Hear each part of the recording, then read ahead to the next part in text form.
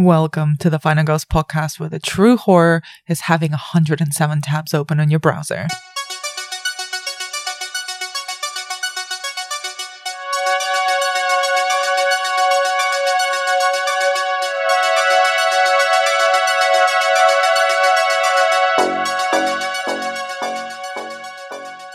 I'm Anna Bogutska, co-founder of the Final Girls Collective and your podcast host. If you're new to the show, welcome.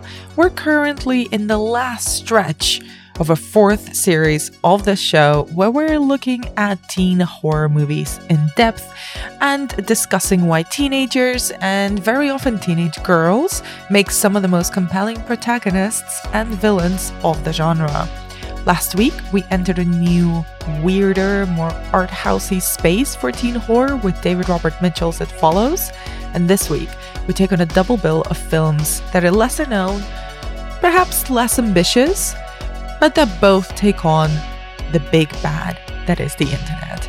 Both of the films discussed in this episode tackle the intersection of internet and horror aesthetics. Unfriended, which is a desktop horror where the action happens entirely through the screen and Skype conversations. And our second film, #horror, is an eerie teen girl sleepover party which is overlaid with extremely poppy and over-the-top social media graphics. They're both unhinged in their own very particular ways.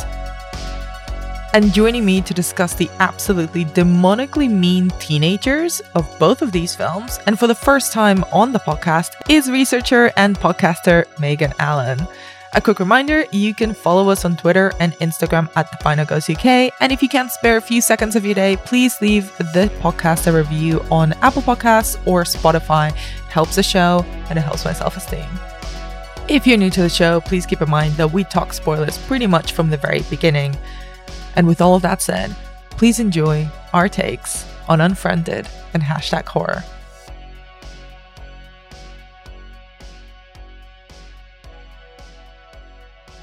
Megan, welcome onto the podcast. How are you doing? Hi, thank you so much for having me be here. I am super thrilled. I'm very excited. I was very taken with you when we met doing a panel at the BFI, and I instantly thought we have to have a conversation in a recorded fashion through a, recording interface, which is the clunkiest way I've ever said I have to get this woman on the podcast. Thank you. I was super flattered, especially being like a follower of the Final Girls, like collaborative, both the film journal and the podcast. Oh, thank you so much. Not listened to all the episodes, but I've listened to them and really enjoy them. So, I hope I didn't seem too crazy when you asked, and I was just like, yes, like super fast. Only in the best way. Also, I deeply appreciated the fact that you, for this panel, had your copy of Men, Women, and Chainsaws with like little sticky notes, which is exactly how I also have all my reference books. I felt like such a geek, but I was like, I'm also just going to lean into the fact that I'm a PhD researcher in this panel, so it felt like on brand. So tell us a little bit about what you do around horror. You're writing your PhD right now on horror TV? Horror kind of TV and film. I guess there will be potentially some literature in there. I'm in my second year of my PhD at the University of Manchester, and I'm in English literature, and I'm technically in medieval studies. And I am currently looking or investigating the connections between virgin murders, specifically female virgin murders, and the threads of like torment and pain and like blood throughout the centuries into contemporary horrors, and especially the final girl trope. So I'm currently working on Buffy the Vampire Slayer and Saint Margaret of Antioch, who is 4th century virgin murder. She's, quite legendary and apocryphal in a way. But she is known as the Demon Slayer, fought some demons, burst out of a dragon. And I'm looking at the relationship of like sacrifice and violence and pain and how women's bodies especially are used to tell these stories, whereas for men throughout from the Middle Times till now, it's been a lot more about, I don't know, their spirituality or their loquaciousness or something. But for women, it's always marked on the body. And so, yeah, I'm just like, why? Why do we like watching women suffer? Like, what does it do? What does it mean? It sounds amazingly interesting. And tell me a little bit, like, what is your personal relationship with horror? It's kind of funny. I have not always been a horror person. I was actually a quite scared little child in regards to horror. I had this fear until I was like 10 or so. It's kind of embarrassing, but I was just convinced I was gonna either get abducted by aliens or possessed by the devil. I guess I had just seen and heard somehow that if you show fear, you're like more easily possessed by the devil. So I used to like stare at myself in the mirror and go, "You are not afraid." Oh my God. So I guess like possession's always been a theme in my life. And I remember like over Christmas when I had to be like 5, my dad made me watch the famous pea soup scene, and that, like, from The Exorcist, and that kind of freaked me the fuck out. I look back in hindsight and I see he was doing it. It wasn't being mean, but it just really stuck with me. And yeah, so horror, I mean, the first horror film I can like recall watching that was definitely horror was The Haunting in Connecticut. 10 plus years ago. I actually just recently rewatched it and I felt like it held up pretty well, all things considered.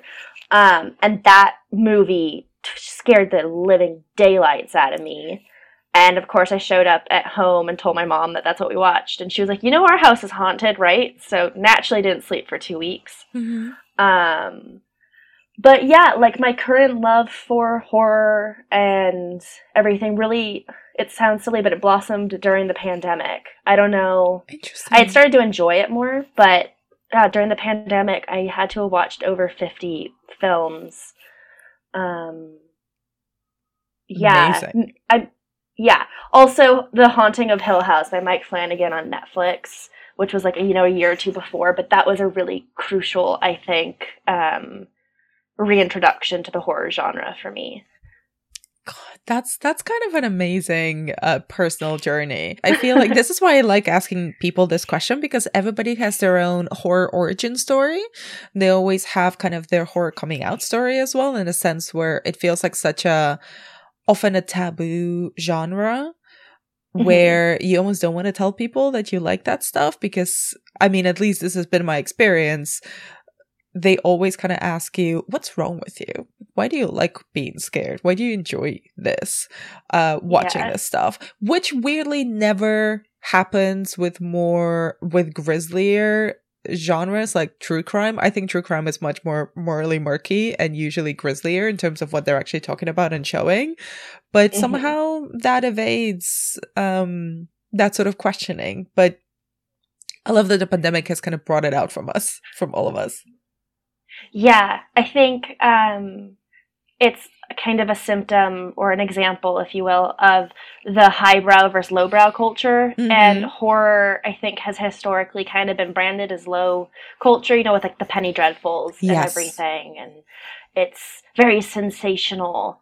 And we talked about this at the BFI panel, but I think it's only in their last couple decades where it's really started to prove itself, I guess, to the general populace that it's not just campy and ridiculous. Don't get me wrong, it's very true as well. Like, I saw that you covered Slumber Party Massacre in this teen series, and I was like, this is one of my all-time. I love a good splatter film, and I was like, this one is just, it's so fun and so ridiculous, and the poor pizza boy. Oh, love it. Still one of one of the funniest slashers ever, and I don't think it gets enough credit for being as funny as it actually is. Yeah, I think it's I mean, even in like Men, Women, and Chainsaws, it's very much like, oh, it's a phallic imagery sort of thing. And it's like, okay, yeah, very true. But it was also directed by a woman, and didn't she like write or executive produce it or something? So there's something else there that is... It's one of the only... I think it's still perhaps the only slasher franchise. Franchise is a strong word, but there were 3 films made in the franchise, and then there's a remake last year. They were all always written and directed by women. Okay. I did not know that about all... Yeah, I think there's just something really special there. And I think it adds to the comedy of it, at least in the first one, which is the original, which is the only one I've seen. I definitely don't encourage the other ones, to be fair. Yeah, and I tiptoed back and forth with the remake. I'm like, I don't know. I don't want it to taint how glorious the original is. So in this series, I'm tackling teen horror. So I guess my first question to you is, before we really get into the 2 films that we're going to be discussing in this episode, Unfriended and #horror, a title that will get very old very quickly throughout this conversation. What is your general opinion on teen horror? Is that a subgenre that you enjoy, that you gravitate towards? Yeah, so I had to think about this and think like, okay, well, what is teen horror? Because it's such a large subgenre of the horror milieu or whatever, you know? And but obviously, first thing that comes to mind is Scream. I mean, it is, I just think I think it's just the defining horror film. It's the best all around. And I was kind of like, oh, a lot of them are very just teen or young adult centric. I guess the question is like, when does being a teenager stop and start? And I think like with #horror, it was very telling that they were 7th graders or year 7. So what is that, like 12? Yeah. Which is potentially preteen, depending on what your definition of a teenager is and everything, and if preteenhood even is a thing that exists. Well, this has been a really interesting thing to tackle, even in the choices. So I think I might have mentioned it before, but I unfortunately love giving myself extra work for the purposes of a joke, and I wanted to start the season in September and end it in June, like a school year would, which I both enjoy and chuckle, and also kind of hate myself for giving myself so much work. But as I kind of revisited all these films, this whole like, when does teenhood stop and start with these films becomes really interesting, because a lot of the films, like sometimes they're in their first or sophomore years of university, of college. Sometimes they're kind of not specifically coded as teenagers. They're just general young people. But the influence of their films and the way that they're shown is kind of like they're just generic young, which in horror often equates with like teenagers.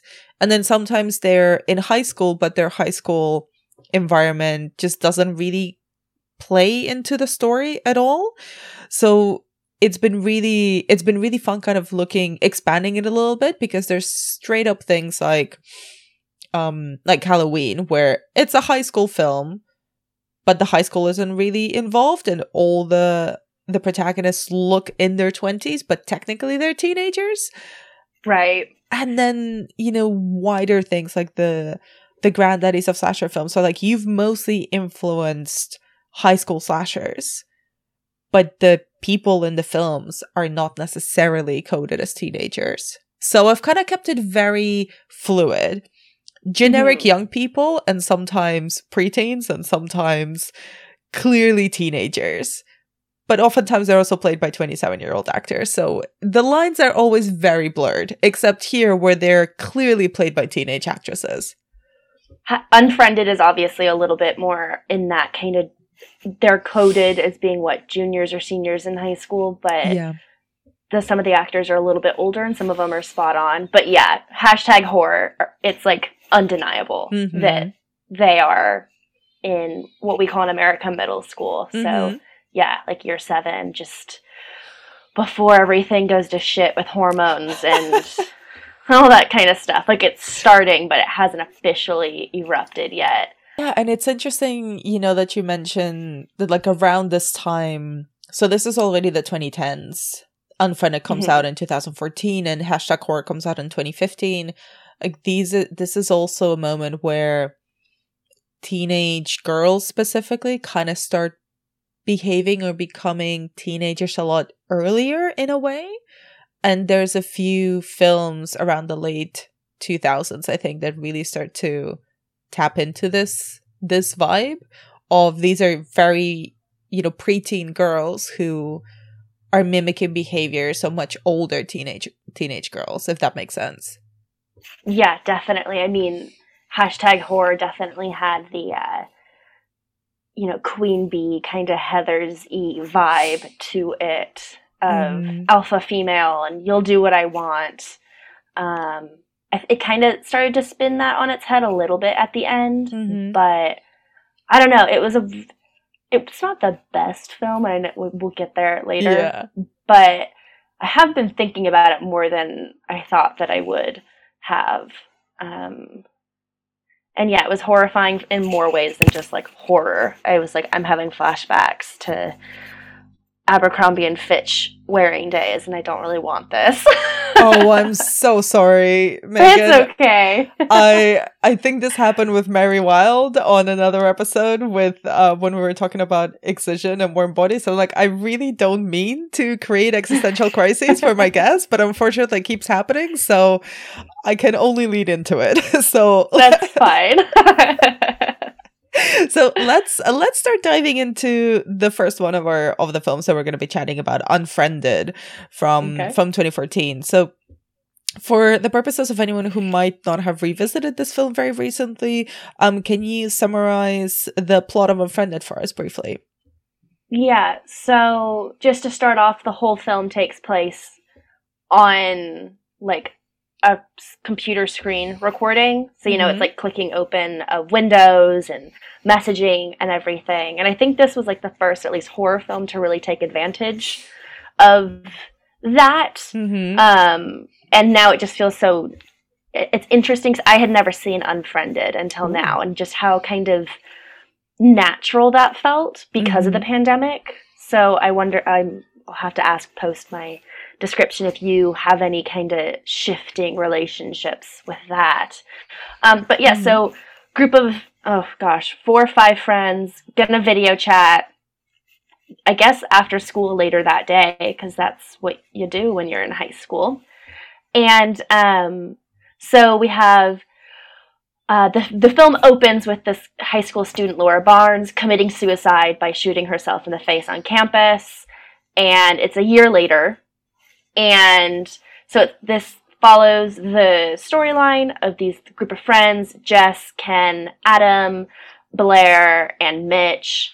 And they get hacked, air quotes, I guess, or I don't know if there's another way to describe it, by an unknown user, a ghost user, if you will, known as Billy227. And it kind of turns out that this Billy227 is like the vessel or whatever for the past Laura Barnes, who starts, playing games with them, and bad things start happening, meaning that they all start to die in really creative ways for their repercussions and their involvement of posting the video that propelled or catalyzed Laura to kill herself due to online bullying, I guess. Yeah, I'm done with that. Sorry, that was not the most coherent one. Do you know what? Summarizing a film is surprisingly hard, which is, to be totally transparent, is exactly why I asked my guests to do it. It's because it's really freaking hard, and I'd rather not do it. There's just like so many moving parts. I'm like, well, we're going to get to the point, where we talk about how they die and all the things. So like, does it do to dwell on that now? Or like, does it matter that Blair and Mitch are together? Or like, it's just, yeah. I think the clear thing that we have to start with is the fact that it is a desktop horror. So it's a kind of one of the first examples. It isn't the first one, but it's one of the first examples of this sort of new mode of making filmmaking, basically filmmaking made entirely on a desktop. So we never actually leave what the characters are seeing through their computer, and specifically just one character. But there is a lot of multitasking, which is exactly what we usually do in our kind of daily use of screens anyway.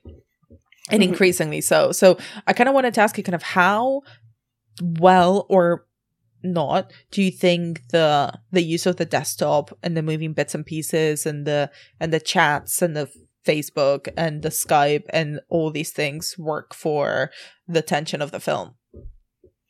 I thought that some like the Facebook scenes and whatnot were more successful than others, but I found that like the messaging between especially Blair and Mitch, you know, and the kind of like, why aren't you responding sort of thing, or all that, and, you know, losing the focus of the Zoom conversation because you're messaging somebody. I thought that was very successful and relatable, at least on my behalf, because been there, done that.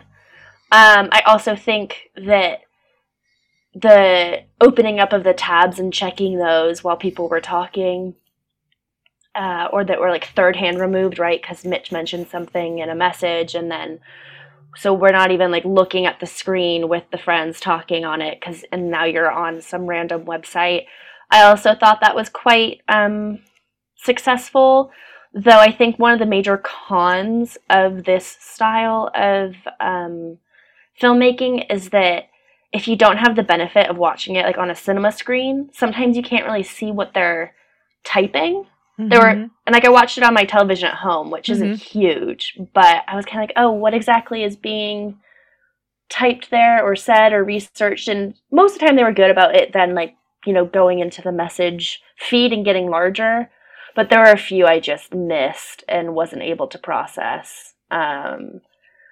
So yeah, I mean, I think it was stressful too, just because she had so many screens open, and that generally tends to stress me out. But that's also just a personal response to that, I think. It is really strange because I'd seen this film before, and the first time I saw it, I watched it on a laptop, and I've always kind of been fascinated by desktop filmmaking in general, desktop documentaries, anything that kind of use the interfaces of our daily usage, I guess, and social media, and tries to transform that into narrative language, or to tell a story. I find really interesting, and very few of them have been successful.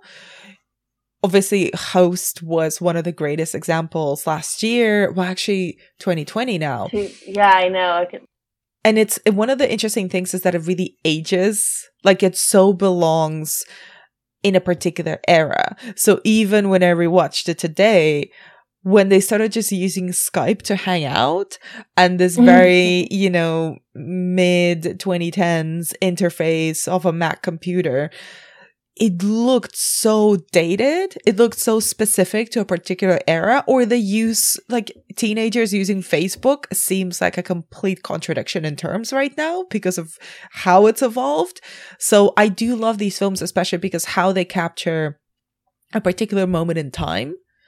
And some of them do feel hokey. I don't think this one feels as hokey to me as others. You know, the way that they're typing, the way that they talk to each other, the way that they kind of you know, don't capitalize things, or the way that they go between even the little bookmarks that are seen on their browser. It's like Tumblr and Jezebel and like those sites that feel also particularly of that era. Yeah, should Forever 21. Yes. RIP is one. Like those things really work because they're such records of a particular time. Yeah, I agree. Yeah, I definitely noticed the interface thing as well, like that mid 2000s Mac interface and the old message bubbles and everything like that. And I don't know, it still it works because I think it kind of gives you a little bit of that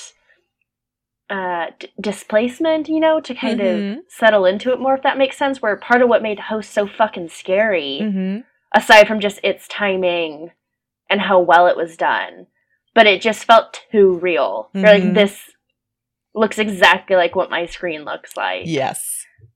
What if? Exactly. I mean, I'm not planning on manifesting any vengeful spirits, but... You never know, though. You never know. Might get bored on like a Thursday night. And what do you make of this conceit, which is not dissimilar, I guess, to the Host one, of like, there's this conversation, and the technology, the browsing, which is very basic tech anyway, in the sense that it's just browsing, it's chatting, and it's, you know, looking at YouTube videos and checking Facebook. This is infiltrated by the ghost of a teenage girl who had committed suicide a year before. And we only see her through videos of her and text and her Facebook profile. But she is the ghost in this film. It is essentially a ghost film. So what do you make of Laura Barnes as a character that we never actually get to see? I mean, I think that Laura definitely had some unintentionally hokey bits. I kept wondering if the name, like, Billy 227 was a reference to Billy Loomis, and then like, you want to play a game, you know, kind of thing. I was like, are these like really tiny nudges, or is it just because like I'm obsessed with Scream, so I just want to see it everywhere because I love it. Yeah, I mean, it's one of those situations where it's a good... I think that Laura, like, the concept of Laura hacking in and causing all these truths to be exposed was really useful. But also I got, like, really lost, to be quite fair, on how some of the tech stuff was working. Like, when they use the program to wipe their computers or whatever, so that Billy 227's not in the chat anymore, but then Billy calls, or Laura, I should say, calls on the phone and then is able to get back into the system. And I was like, is that because it's connected to the internet, like old school landline, or what's happening? And was there a camera in, not Adam, Blender Hands. Yes, I know that guy. Ken. Because Kennington was his name, yeah. Like in the Skype. Sorry, continue. What were you going to say? What I was going to say is that actually they're not as memorable. I think this is one of the things that is very difficult to pull off with these types of films, which again Host and Searching, which is sort of from the same group of filmmakers, but stars John Cho, and John Cho is obviously very charismatic, very good actor. When there's a group, it is really difficult, I think, to give them all a personality, because they did end up kind of... I had to remind myself, and I was very grateful that they had little names underneath their windows on the Skype. I was like, which one are you again? What did you do? Because they don't have that much of character development. Yeah, I think that for me, the largest character development, or the ones I was able to like get a grasp for the most, were Blair, who's like our main protagonist, right? Mitch and Adam. I think just because they were the most involved and like loud, and maybe it's also because they had like the love triangle-y thing. I mean, that... Because when Val dies, I was like, what? I don't even understand. What does she do? And it wasn't until later I found out that she had drank the bleach that caused the seizure.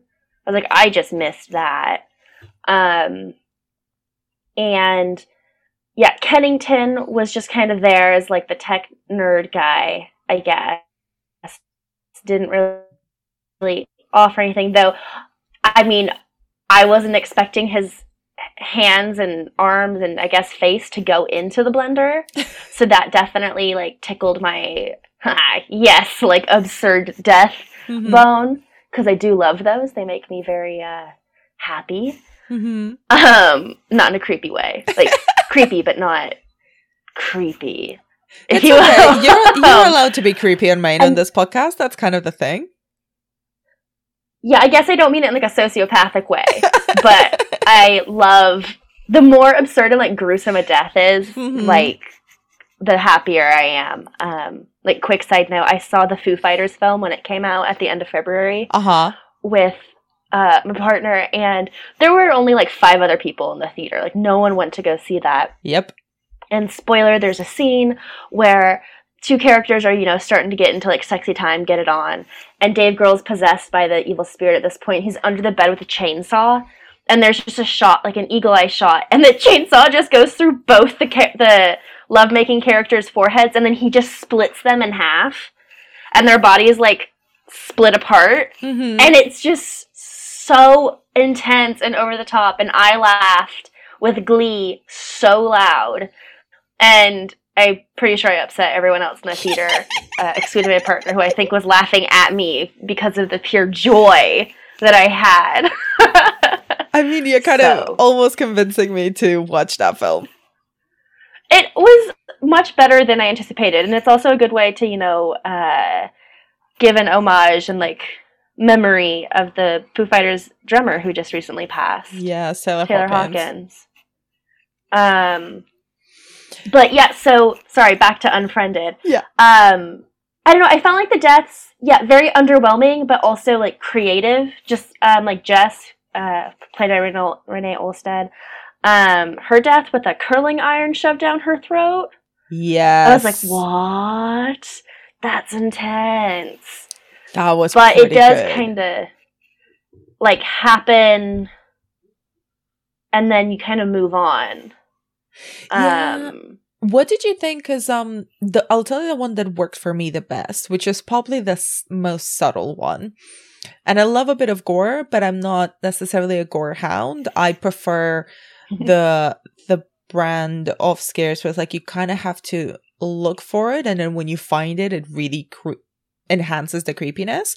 So my favorite was the first kill, where there was just this static shot of the girl who's looking straight at the webcam, and everyone else is moving, and you're kind of comfortable because we're used to images freezing when we're video calling someone, but her phone, as they call her, is vibrating on her table and it starts moving, and you just see the phone enter the frame on the side, but she still looks like a completely static glitchy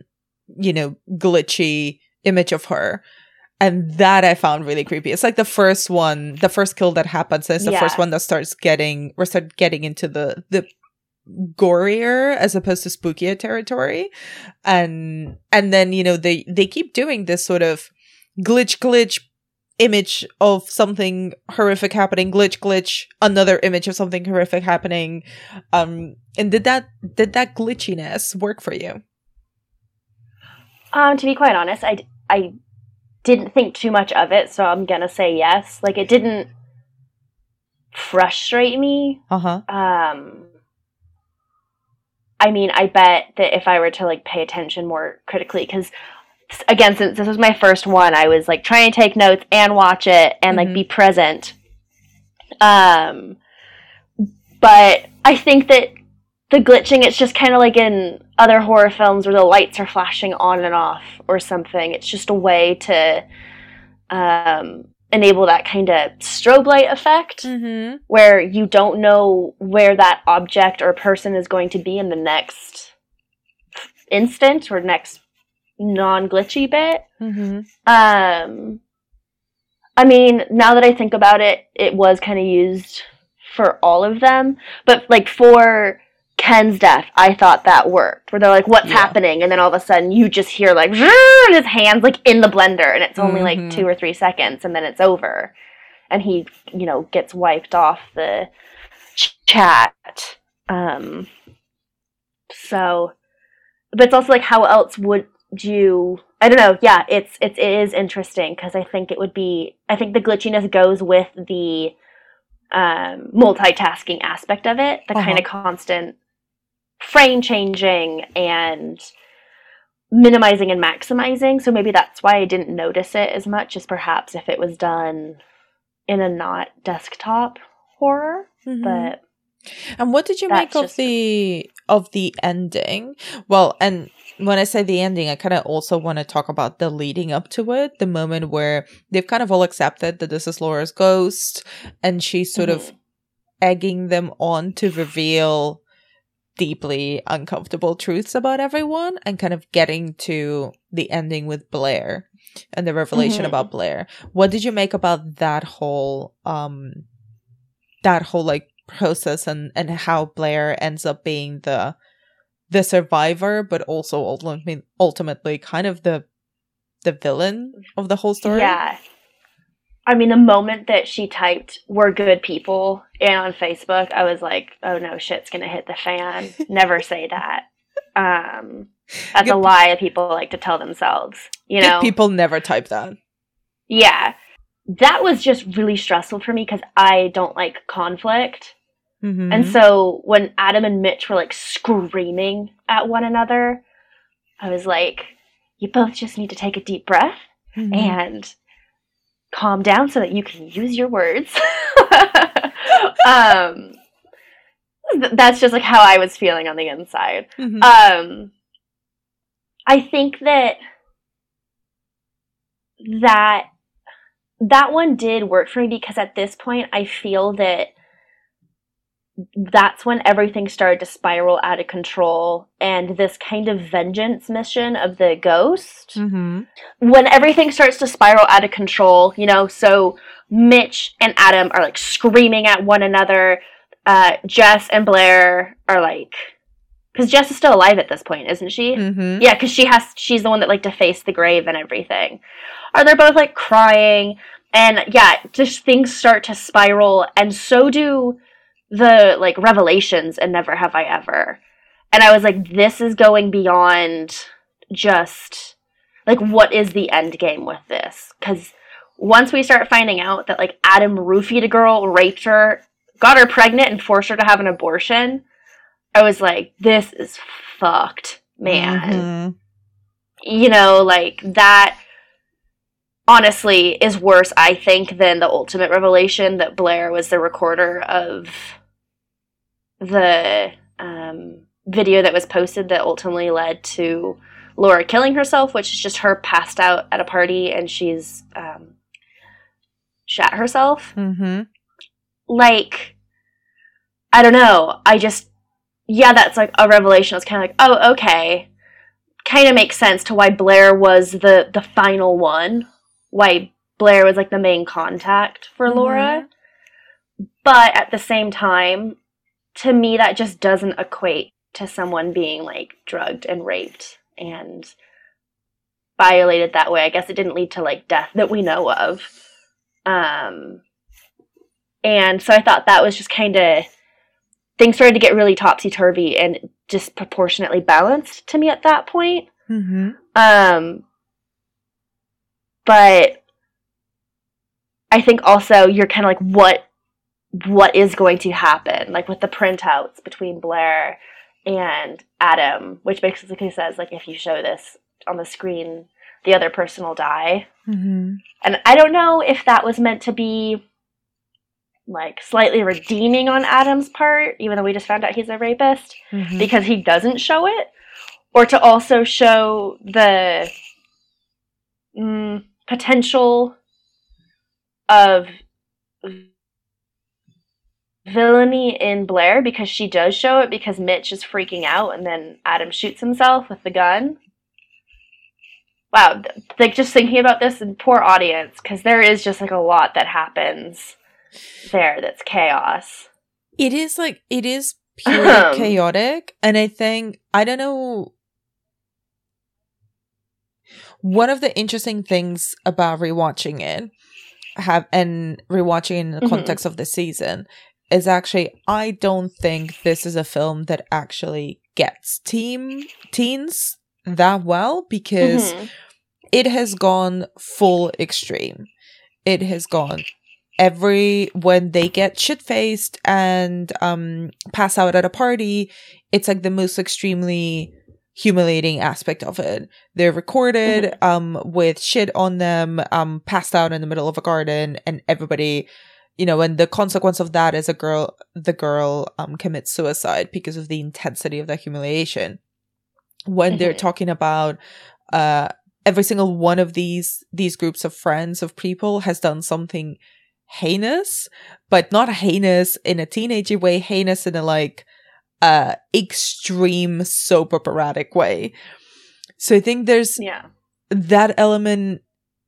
I don't know if it's sort of teen phobic in a way, where they kind of think it's kind of taking this approach of kids these days are just completely unhinged and wild, and the internet has made them callous sociopaths. I don't know. I do think that it is a very, like, teens, they're so addicted to their screens, and just have, like, lost contact with reality in a way, and do these horrible things. And for me, it's like, okay, someone being filmed, passed out, shot yourself, posted on the internet, it's mortifying, for sure.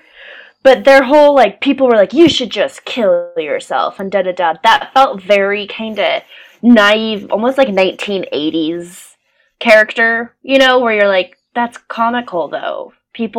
Some people might be assholes and say that, but there's always going to be another thing that moves on. Like, that's like, oh, did you hear about this? And so I found that interesting. And just the out of controlness, again, like referring to the Adam character. At first, they're like, never have I ever's were relatively, I think, in line with like what a teenager of their age would be, like having sex with another person, but I really love you, like that, or doing something stupid like defacing a grave. The car crashing thing, I was like, I'm going to run with this, but insurance and stuff is involved, so that just wouldn't happen. Sounds so old, but like, it just, that would have been different. And then, then you get into the, what was it? I've never stolen $800 from Adam, and Jess was like, you have all this money. And I was like, what the fuck? Who just takes, like, what teenager just steals money from your friend like that? I don't know, maybe, people, I was like, this is beyond reality. But also, and then it gets, what random teenager just has like $800 on their person? I don't know, but I want to be them as a not teenager now and have that much money.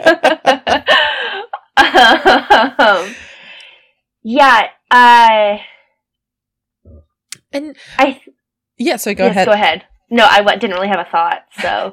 I wanted to ask you, kind of before we move on to #horror, is how do you, obviously it feels dated, but how do you feel this film has aged, considering how our relationship with, technology and social media has changed and evolved?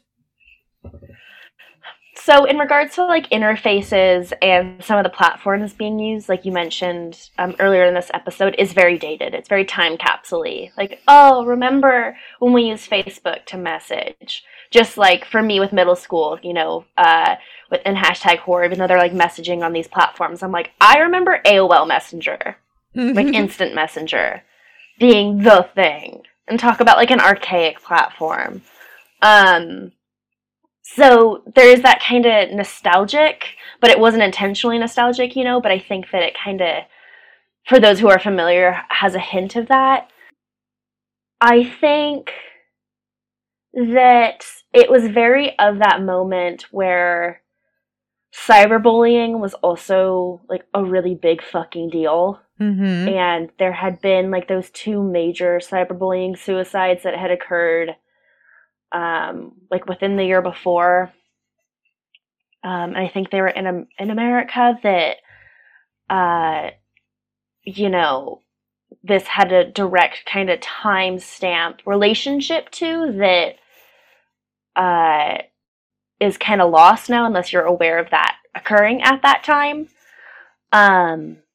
I think that the addiction to screens aspect of it, and I was reading some just brief little blurbs on, well, why wouldn't they just leave the screen, or why wouldn't they just, turn it off? And it's like, well, they saw the consequences of what happens when you try to do that. So that's just dumb. But it's also the commentary on, like, you can't look away, but also that's the reality. Mm-hmm. When you're on those screens, that is what is real, if that makes sense. Mm-hmm. And I think that still 100% translates today. Might manifest itself a little differently, but especially with the pandemic and how we chose to spend our time and the way that we had to communicate with others, like talking about host again, I think that just because of how history unfolded, it's a bit more relevant than it would have been had we not been in a pandemic for the past, 2+ years, forced to be on our screens to communicate with one another and kind of live that reality. That's a very long-winded, convoluted response, but that's what I'll run with. No, it's a very considered one, and I think that's the kind of the bullying and obsessive nature of that kind of is a nice is a bad choice of words, is a segue into the next film we need to talk about, which is #horror, which came out the following year and is in many ways the polar opposite, but also a very good sister film to Unfriended, and it's much less known. And I've had a little bit of a thing for this film since it came out. So I was very, very keen to include it in this conversation. So can you briefly summarize #horror for me?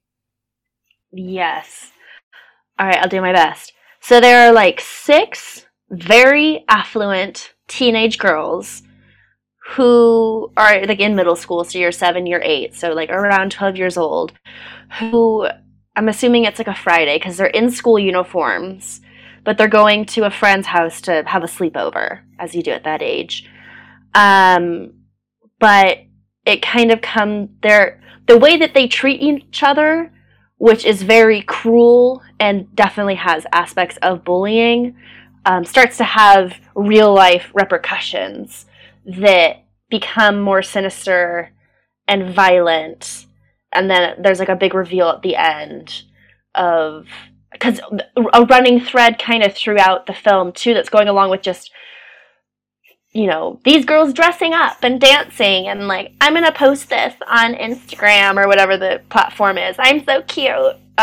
Which we've all been there. Mm-hmm. Guilty as charged. But there's also these shots of like, this one man in the opening scene, his throat's cut. And you're like, and that kind of keeps getting sprinkled alongside what's occurring with the girls. And there's shots of like looking in as if someone's watching. And so you kind of have this feeling of, oh, is it going to be like an invasion kind of film? Mm-hmm. And that it's not, but there's always that kind of tension of something occurring beneath the surface. And yeah, it ends with a bunch of dead girls and some distraught parents. And yeah, that's my kind of spoiler-free, but we'll get into it, synopsis. Basically a slumber party gone wrong, but not as fun as Slumber Party Massacre. Those are both great. I love those. So you kind of really, really hit the nail on the head. The first thing to note about this film is that it's incredibly centered on very, very affluent preteen girls. So like bizarrely affluent. Also, sorry, quick side note. Yeah. All the actresses are like fucking big time heiresses and stuff too. And like in the cast. All the girls? Not all the girls, but like the one girl who had one girl's played by Blue Lindeberg, whose family are like Swedish clothing conglomerate people who like did lines with clothing lines with like Justin Timberlake and stuff.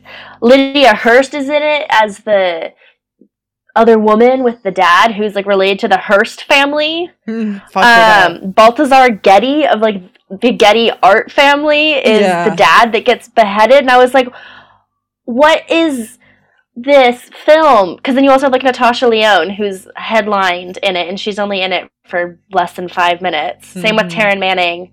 And then you have Timothy Hutton, who I didn't just like, hey, it's Haunting of Hill House, Dad.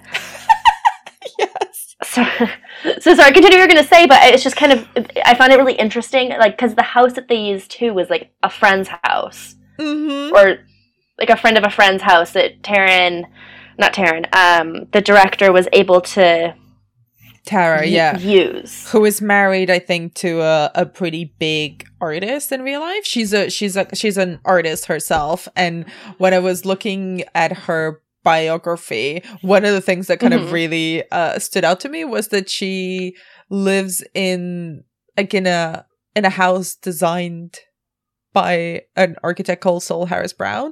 I don't know my architects, but I think that if any Wikipedia page points out that you live in a house designed by any architect, then big deal. That's a very specific kind of person who buys that sort of property. Yeah. So my question really is, like, you're really right. Like, wealth is in the themes, in all the choices, in the setting, in the way that it's filmed, in the cast. And it feels, I don't know if you got the sense, maybe because we're all kind of culturally revisiting the noughties right now, which means, you know, kind of revisiting a lot of images that were very much the mainstream imagery when I was a teenager. And this very much feels like it's made by someone who like also had that imagery of kind of early millennial Paris Hilton style level of wealth. Like, just beyond anything that I've ever interacted with directly. So I wanted to ask you kind of, what do you make of the design of the film and how it depicts wealth without talking about it directly? Yeah, I mean, it's very Gossip Girly for sure. Yeah, it's like, kind of use a personal anecdote. Like, for me growing up, I'm from Pasadena, California, and that's a very affluent community. And it has, I don't know if this still holds true, but it has the highest concentration of private schools, so like fancy ones that you pay to go to, in the world. Like within a certain area, like it's just, there's a lot of money there. So I grew up around a lot of very affluent people, but not as affluent as these girls. These are like, the Gossip Girl, almost like fairy tale wealthy, just stupid, out of this world, kind of, to the point where it becomes almost like tacky. I feel how much money there is. And like in this house, it has these, you know, beautiful floor to ceiling glass windows. It looks like almost one of just the walls of the house is made of glass. And there's artwork everywhere. And the daughter that lives there, she's like, it's like living in a museum. That's what my mom wanted it to be. So there's also this kind of, you can't even be comfortable in your own home because it's this curated and maintained space, which is a really interesting, I think, reflection of social media, right? Because that's a curated and maintained space. You don't put up the ugly triple chin photos usually on like an Instagram or something like that. You want the best angle and the best lighting, and so there's also, I think that kind of, without realizing it, adds to this sense of unease, at least as an older viewer watching, because it's kind of like, well, then where do you get to be yourself? And I think these girls, that's like one of the big kind of conflicts and the cause of a lot of their frustrations and animosity towards one another is, well, you don't understand, or you can't be like that, or, you know, the one poor girl, they're like, you're just too fat, just go eat in the corner, kind of thing. And yeah, I think that home and that kind of space and that the echelon of people that's a part of definitely is an influence in the film and its atmosphere without even necessarily being aware of it.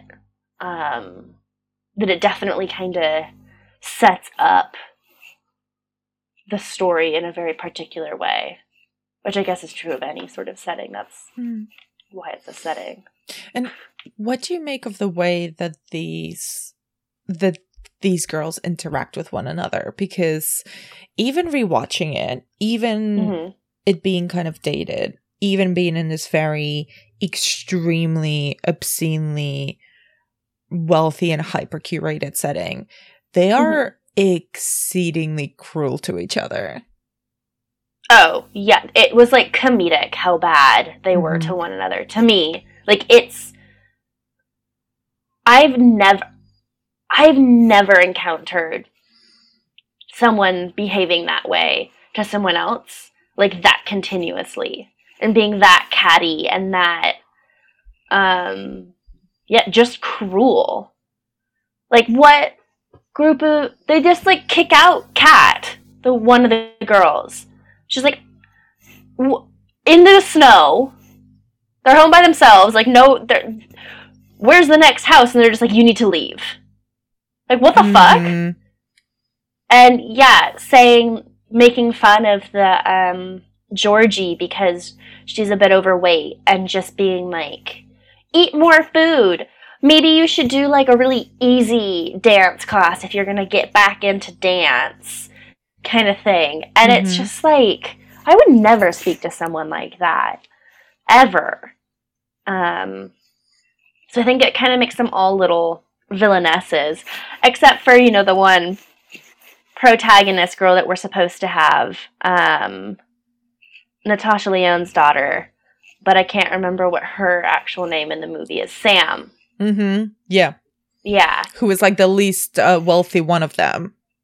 Right. And she's like the new girl, the transfer, the kind of weird one that when she first gets there overhears them being like, why'd you even invite her? You know, kind of thing.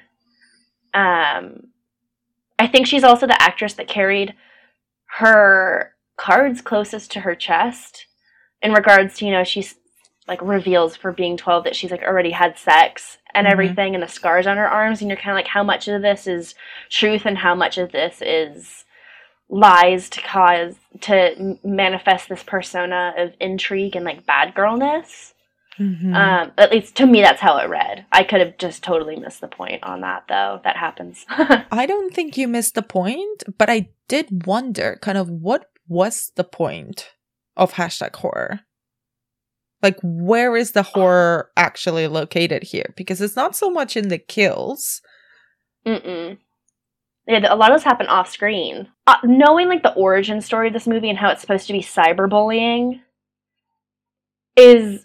So for anyone who might not know, what is the origin story of the movie? So the creator, Tara Subkoff, the writer and director, she was like talking to a friend's daughter, who I guess is around this age, and asked her like, what is the most terrifying or frightening thing to you? And she said cyberbullying. And so Subkoff like found that really like intriguing, and because of this idea of, well, it's out there and it's everywhere and it'll just follow you. Like, you can't necessarily escape it. You can if you disconnect, but I guess it can always, you know, that's like a theme right now in some movies, is it's like, don't Google the person because you might not like what you see. The cyberbullying aspect of it, to me, I thought it was just much more about like bullying as a whole. and like I guess that includes the cyberbullying aspect, but in regards to a point of the film, I don't know. Don't be a little bitch. Like I don't know. And by that, but by that I mean like they're just so cruel and horrible. And like yes, honesty is a good thing, but you need to have tact, and also just like don't always rely on your phone. Like I'm guilty of it, but it's not life. It's not everything, despite what it might make you feel. But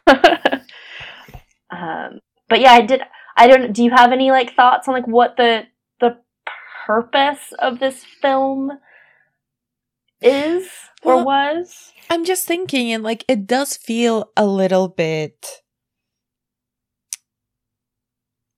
sort of mom-like in that sense of that sort of vibe of the teenage, again, same as with Unfriended, but kind of from a completely different perspective. The teenagers have gone wild. I want to show how deeply damaging social media has been on girl dynamics. And I think it's a little bit too much to blame just social media on it. Like, I don't think the dynamics between the girls, which are awful, they're all awful to each other, they're only exacerbated by this like fake social platform that they're using. But if that was taken away from them, they would still be just as awful. Yeah. They'd still be shaming each other, they'd still be bullying each other. And I think like that is more interesting than the way that it uses this pretend technology.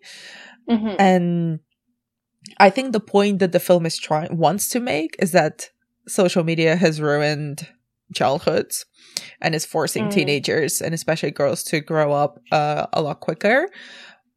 And, you know, it's not necessarily wrong, but I do think it's a little bit melodramatic in how it approaches it. Like, I think Kat from the very beginning is like a full-on sociopath in this movie. Yeah.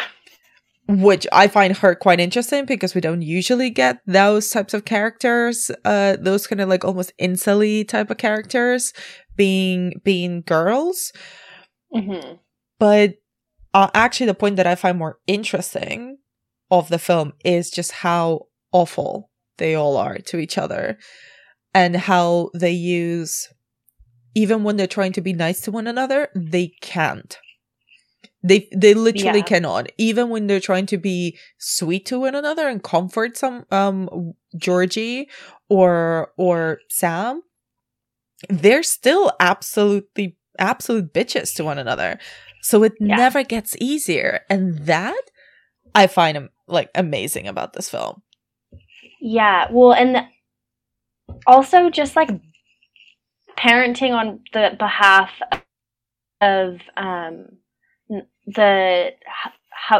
Chloe Sevigny's the mom, just like leaving them. Like, okay, she's going to a 12-step meeting, but yeah, she's like, I'll be gone an hour. She's clearly gone a lot longer than that, and just is like so disconnected. And like the only way she like relates to the girls is, you know, when she gives them the jewels, which were very gaudy and whatnot, and then she's like, oh, we can get pizza later. And then, of course, the girls were like, but carbs. And that's just very sad if little children can't enjoy pizza because they're missing out on some of the best happiness in life. But yeah, like just the absent parents as well. Dr. Cox turns out to be, or Dr. White, sorry, not Dr. Cox, Dr. White, so Timothy Hutton's character, so Kat's dad, you know, is at first portrayed as this very detached, you know, work-obsessed kind of father who's not there, and perhaps that was true, but then we find out that he has been trying to keep an eye on her and keep her in, and just failed at that. And yeah, he gets over the top and, like, kind of hits the girls at one point. Oh, God. And, like, is screaming at and terrifying them. And you're like, this isn't okay. He is insane in this film. Yeah. But at least he's trying to, like, knock some sense into them. Not, like, I'm not advocating screaming and violence or anything. But it was just nice to see someone being like, stop being self-centered little bitch girls. Like, your friend is out in the freezing cold because you kicked her out. Have you thought about that? You know, kind of thing. But yeah, he's obviously bonkers. Don't think maybe he should have died, but whatever. It's a horror film, right? And like, that's kind of an interesting point that I want to talk about. Like, Kat's father is unhinged in this movie, but maybe this is also like an age thing. But a lot of the teen horror films that I've been talking about in the series, I'm almost more interested in the parents and sometimes the absence of parents as well. So what do you... And here they get quite a bit of space as well. What do you make of the adults in the movie? Okay, so yeah. Daddy White is involved, but cuckoo. Kind of like Carrie White's mom. I wonder if White was or if it's just because, like, White, like, blank slate. I don't know. But yeah, very problematic in his approach, and perhaps a bit too much, too late. And, yeah, then the mom, Alex Cox, just very... I mean, we get the background story that her husband has been, like, cheating on her, and it's their anniversary, and she doesn't want to see him anymore, and is, like, very upset by that. But then it just kind of seems like later on it's like that never happened, and she's just very detached from the daughter.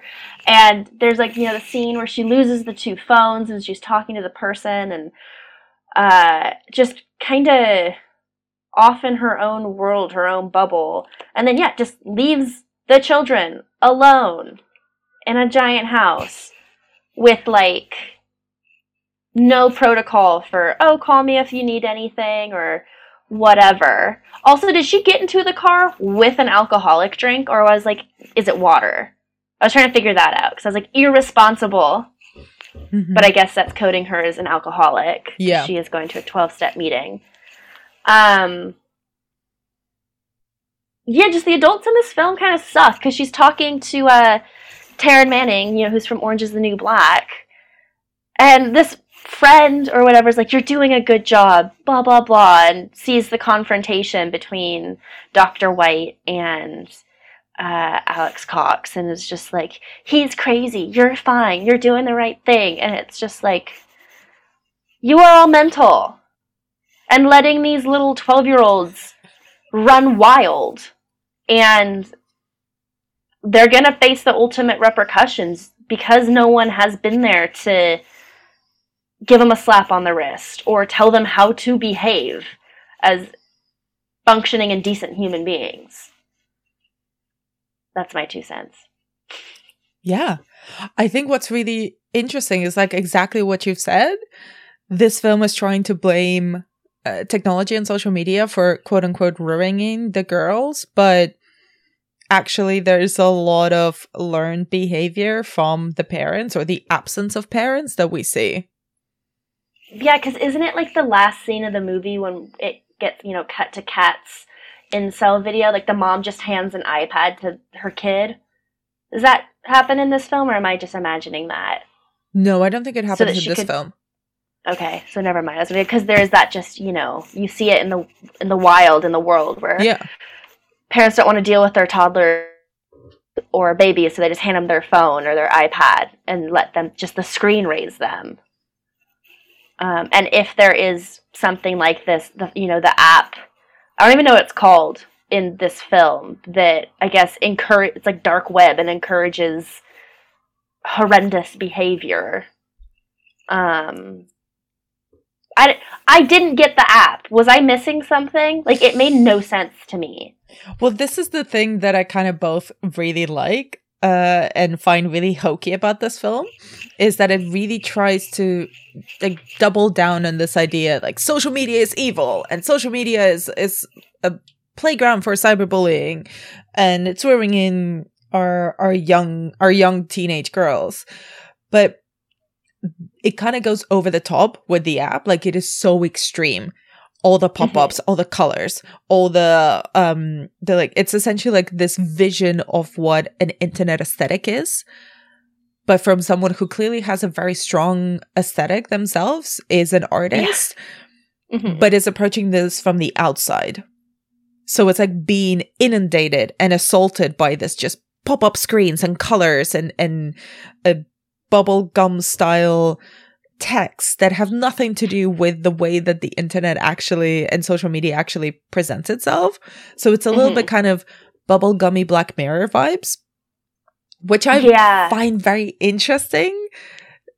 And that's kind of part of as well the kind of the mom-like hokiness of it. I was like, yeah, okay, that's not how it works, but I can see what you're going for. It's like a very distinct vision of social media that's not based on any platform. Yeah. And the way that like images pop up and the way the hashtags are used, you know, even the title of the film, kind of hashtag horror, is so on the nose. And even the way that like I want to talk about the ending, because that's where Kat, who does kill everyone and then again commits suicide, much like in Unfriended, she sort of has a sort of a direct to camera address in the vein of like Elliot Rodger, who did that same thing and kind of posted a very lengthy video to YouTube before he committed his spree killings. It's exactly that vibe. It's like the internet is there to make us famous, so I want to be famous, and I'm going to be famous by committing violence. And the internet is to blame for me being this way, but also it's going to give me what I want, even if I'm not there to enjoy it. And that I find very over the top in the way that it's also presented, like very 90s with all the floating windows and the hashtags and the video of Kat talking to camera, and everything is made up. Like all the interfaces are only existing in this film. They don't exist anywhere else. Yeah. It was just the end felt kind of abrupt to me too. It was just like, oh, it's been Kat. She's been on a murder rampage. And I was just like, okay, how? Don't get it. But yeah, the end where she's going to be remembered forever, and that kind of twisted logic. Did you notice that there is in like all the screen, you know, like little interfaces at the end, that Slender Man appears in a few of them? No, I didn't. Did he? Just really briefly, yeah. Oh my god, well that ties it. Like, that's probably one of the few things that kind of dates it in a way, because the blessing of using fake film specific social media that's created for the film only is that it doesn't belong to any particular era. Yeah. I mean, or at least it looked like it to me. And I was like, oh, that's interesting. Yeah, I don't know. Going back just briefly to the like the app and the vomit of color and everything that it is. And it's kind of, you know, mom aesthetic. It just reminds me a lot of, I speak to one of my grandmothers on Instagram. And, you know, a lot of my stories that I post are so that she can kind of see me living my life in the UK and everything. And man, she fucking loves her emojis. And I mean, I love my emojis, but I think that it's like that kind of age barrier where parents and grandparents think that we use them in ways that we don't, and more than we do. And yeah, so I just, when you were like mentioning that, I was kind of like, yeah, it's like acid grandma aesthetic or something. I don't know. Acid grandma aesthetic. Yeah. Oh, that's amazing. I love that. You didn't think those words were going to come out of my mouth, especially not in a film about teenage girls. No, yeah, but welcome to my brain. I think it perfectly describes the aesthetic of this film, of #horror. Yeah. I don't know. I wanted to like it a lot more than I did, to be quite honest. When I was watching it, it gave me a lot of it reminded me a lot watching it. I'm going to assume you've seen it. The film Final Girl with Abigail Breslin. Oh, yes. Which is, if you don't mind me saying, horrible. Like, I think it's so bad. Yeah. I think it's so bad. And this kind of gave me, recollections or flashbacks to that, but done better. Mm-hmm. But I think a lot of that, too, is the message that's trying to be told. Like, Final Girl is so on the nose. I mean, it was like, this is the definition of a final girl. This is X, Y, and Z. This is the math of it, you know?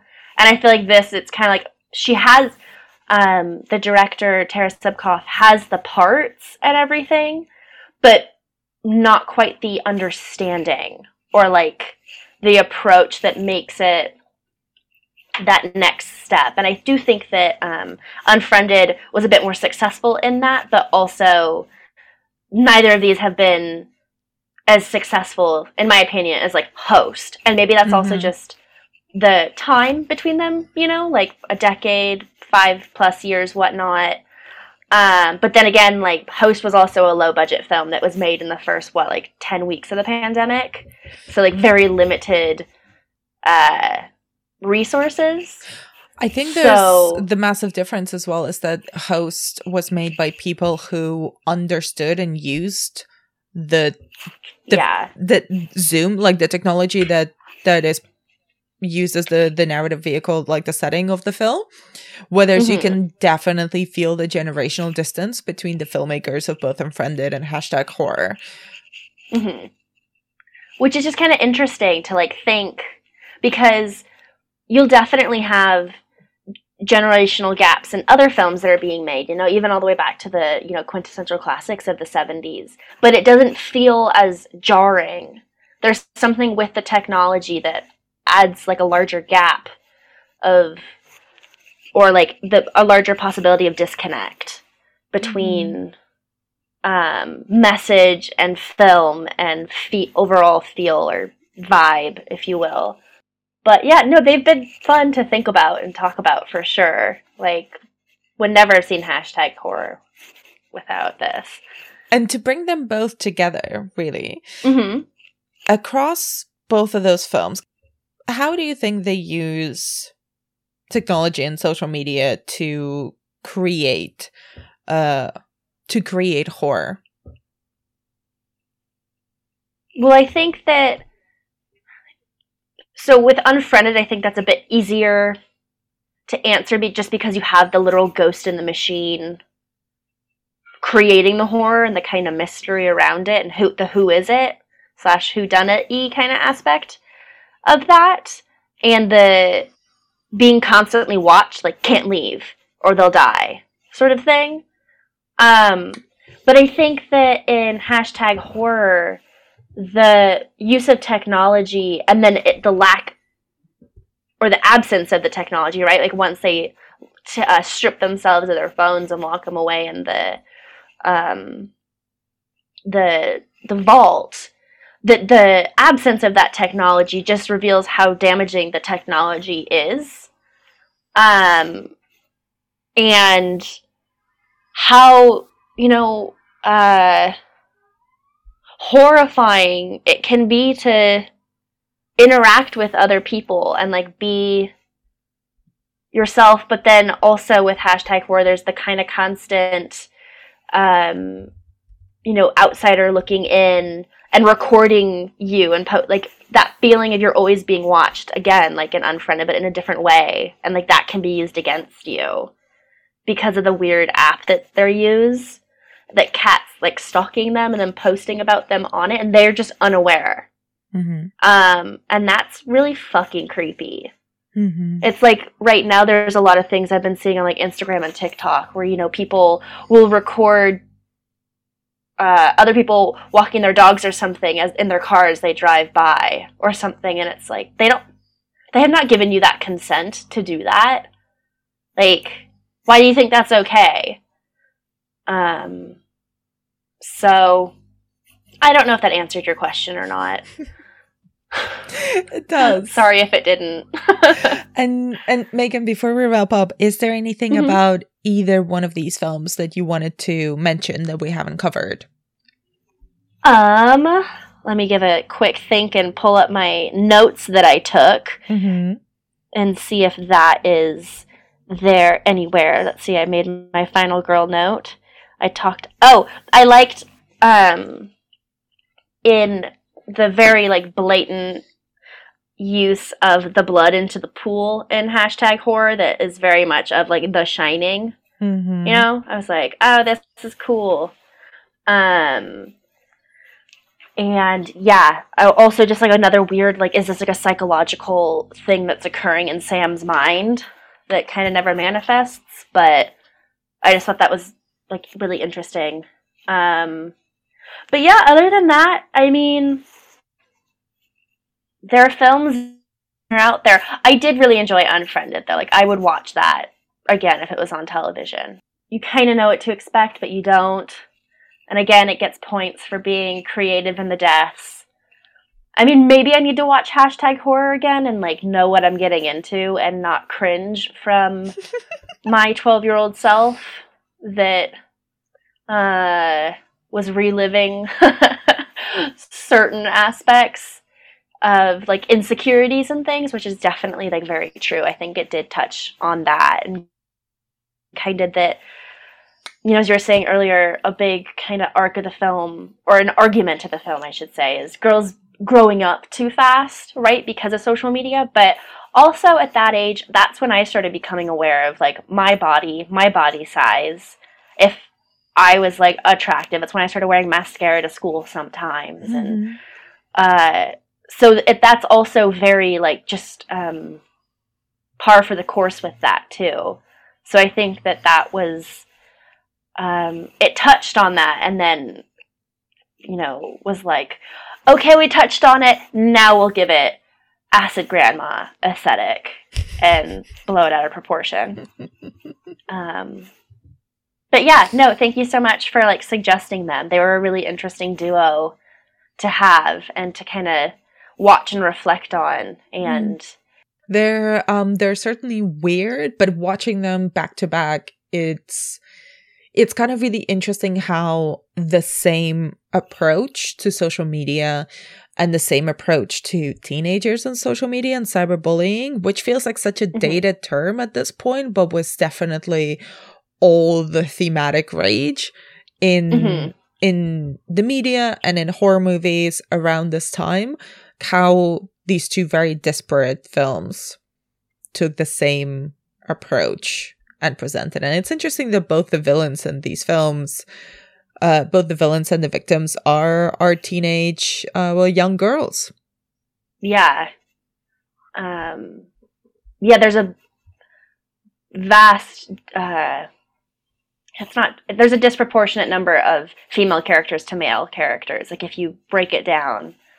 And I mean, yeah, in #horror, you really only have Dr. White, who is like Madman Dad in it. And then, yeah, in Unfriended, you have just kind of like stereotypical teenage guys, right? You have like asshole Adam, nerd Ken, and then like too good to be true good boy Mitch. So they're kind of, not that they lack depth, but yeah, the women have, I think, more interesting stories to be told in these films, which it's nice to see. it's important, rather than just them being nothing but tits and ass and getting stabbed and then being moved on with in films. No, they're doing the stabbing here, but via the medium of digital bullying. Yeah.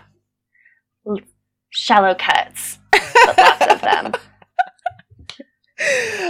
Megan, thank you so much for your time and for your insight. And where can people find your work online? Thank you.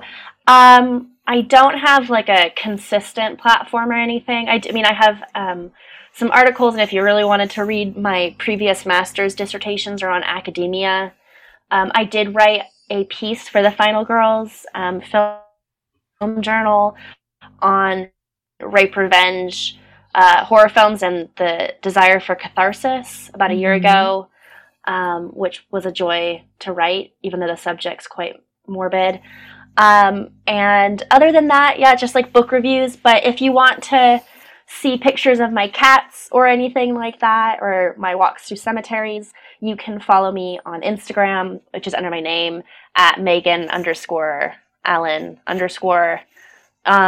You can also find me with the same name on Twitter. I don't tweet that much, but every once in a while I'll put like the links if I have anything coming out up there. And then you could also, if you just like love my dulcet tones and want to hear me ramble about other like random things more, my friend Elo and I do have like a project we started in the pandemic. It's a little tiny side podcast called Modern Medieval, the podcast, where we just talk about the intersections of the modern and the medieval in film, television, literature, etc. You can find that on most streaming platforms. So if you want to check that out, we've got about 50 episodes that kind of come out sporadically. And I think that's all the social media stuff. And feel free to, direct message me or anything if you want to get in contact for whatever reason. I am here just doing my PhD studies, so always happy to have little side projects to do. That's wonderful. Thank you so much. Thank you so much for having me.